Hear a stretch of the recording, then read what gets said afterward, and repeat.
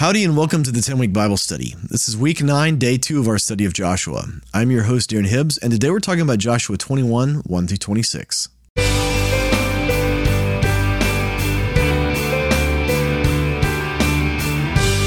welcome back to the 10-Week Bible Study. Again, I'm your host, Darren Hibbs. Would you join me as we pray before we start today? Lord, would you fascinate us with your word? Touch our hearts with the knowledge of you. We want to know you through your word, not just more about you, but we want to encounter you, God. In Jesus' name we pray. Amen. With that, let's jump into God's word. We're reading today from the NIV. This is Joshua 21, starting in verse 1. Now the family heads of the Levites approached Eleazar the priest, Joshua son of Nun, and the heads of the other tribal families of Israel at Shiloh in Canaan, and said to them, "The Lord commanded through Moses that you give us towns to live in with pasture lands for our livestock." So the important thing here is the Levites, the Lord says, you don't get an inheritance, meaning you don't get like a big swath of land. I am your inheritance. The Lord is the inheritance of Levi. And so all of the other tribes are supposed to provide for the Levites through their sacrifices and offerings and things like that. Those offerings and all of that, they go to the Levites to provide for them. But the way that it works is the Levites, wherever, eventually the tabernacle or the Ark of the Covenant, everything ends up in Jerusalem at the temple. And so they go to their service there. It's going to be at Shiloh for a long period of time, a couple of other places. And that's where the Levites are going to do their service, where they're ministering before the Lord at the tabernacle and the temple. And when they're doing that, they're not out raising their livestock or whatever. But eventually, I don't know how exactly it worked. It's interesting when you go through the book of Chronicles, it outlines a progression over time during the life of David through Solomon of just how some of the things functioned. And so this was a dynamic thing, right? When they come into the land, there's a lot of Levites, but over the coming centuries, there's going to be a lot more Levites, a lot more priests, a lot more people that are doing these kinds of things. And so the way that they administer this, I imagine, changed. Because again, we read in 1 Chronicles that the way that the Levites kind of administered their service before the Lord even changed just during the lifetime of David. There's different positions and just the way that it was organized. And so I imagine that the Levites probably spent a lot more time in service at Shiloh in the early years of them coming in, but they didn't spend all their time there. They would go and they would do some time, length of time of service, and then they would go home.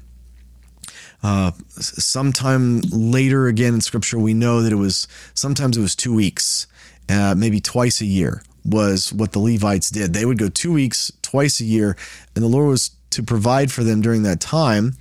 But then they would go back and they could they could live in a place and raise livestock and do all of this kind of stuff, but they didn't actually get a tribal allotment. That's the difference. They didn't have a tribal allotment like the other clans did. They were supposed to be dispersed amongst everywhere else. And that way, the people could come to the priests and the Levites to make sacrifices and things like that, and have them help with those kinds of things everywhere that they were. We see in the book of Judges that this gets a little funky at times, just because, again, people are people and people will do what people do. They will sin. And so there becomes some corruption in this and some just weirdness, but the Lord wanted them scattered throughout. And what better way to remind you that, hey, you're not supposed to be worshiping these other gods, these foreign nations. You've got this one clan that doesn't have an inheritance, and they're scattered all throughout the land to remind you that you worship the one true God.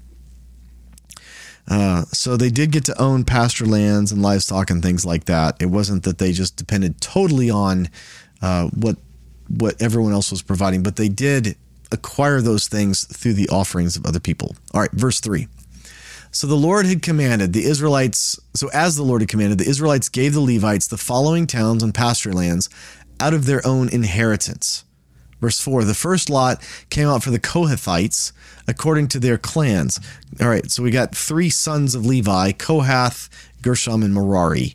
And so the Levites, they're assembled into these 3 clans that were the 3 sons of Levi. Continuing on verse 4.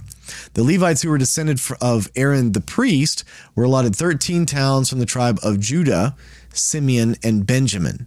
So the rest of Kohath's descendants were allotted the 10 towns from the clans of the tribes of Ephraim, Dan, and half of Manasseh.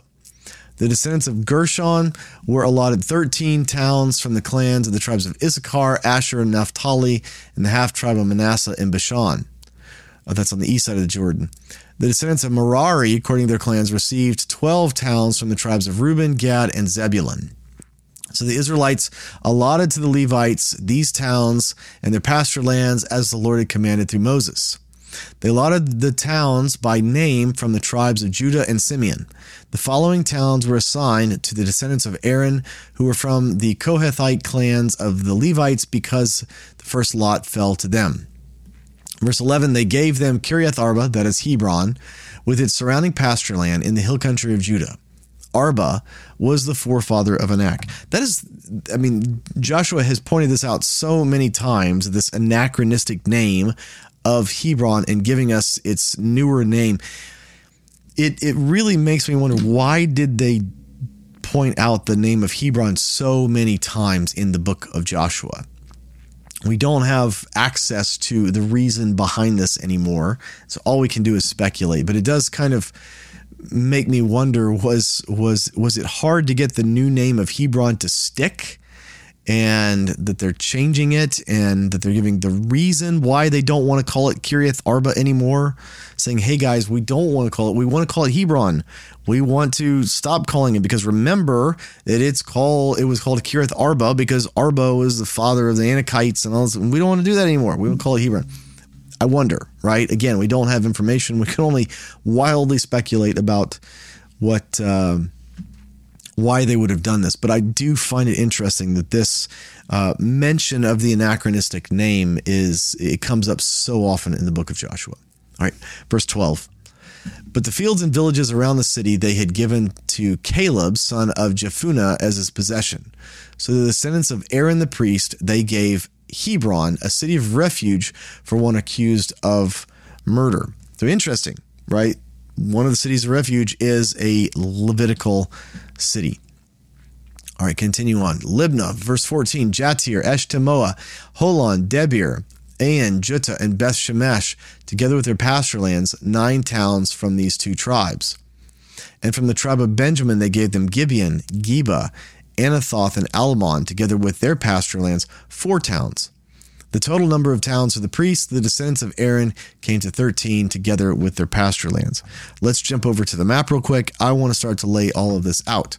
So what we have, I've left the previous 5 of the 6. I didn't put Hebron on here. Here's Hebron right here.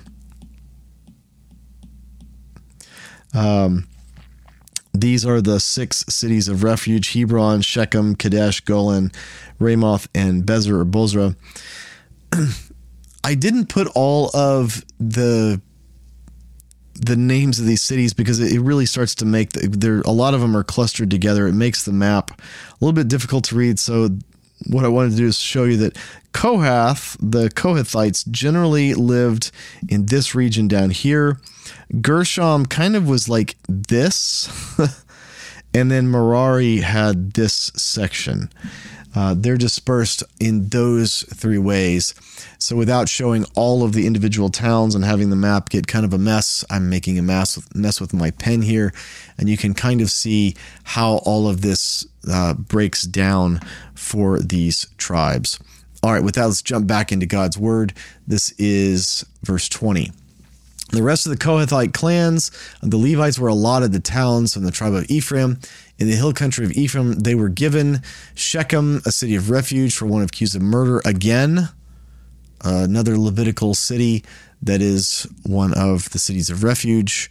And Gezer, verse 22, Kibzaim and Beth Horon, together with their pasture lands, 4 towns. Also from the tribe of Dan, they received Eltekeh, Gibbethon, Aijalon, and Gath Rimmon, together with their pasture lands, 4 towns. From the half-tribe of Manasseh, they received Tanakh and Gath Rimmon, together with their pasture lands, 2 towns. All these towns and their pasture lands were given to the rest of the Kohathite clans. And the sons of Aaron, the priests, were descended from Kohath.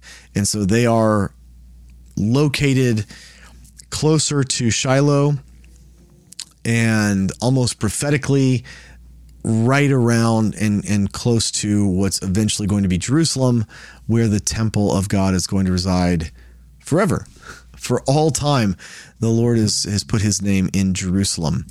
And so the Lord puts the clan, the tribe of people that are supposed to be closest in geographic location, the ones that are going to serve the most at the temple and the tabernacle, he puts them geographically closer to that area. For the 10-week Bible study, I'm your host, Darren Hibbs, and I can't wait to see you next time. Hey, thanks for tuning into the 10-week Bible study podcast. If you've enjoyed this podcast, would you consider leaving a review for it on your podcast app of choice? It really helps other people find out about this podcast, and my heart is for people to fall in love with God's word. Thank you.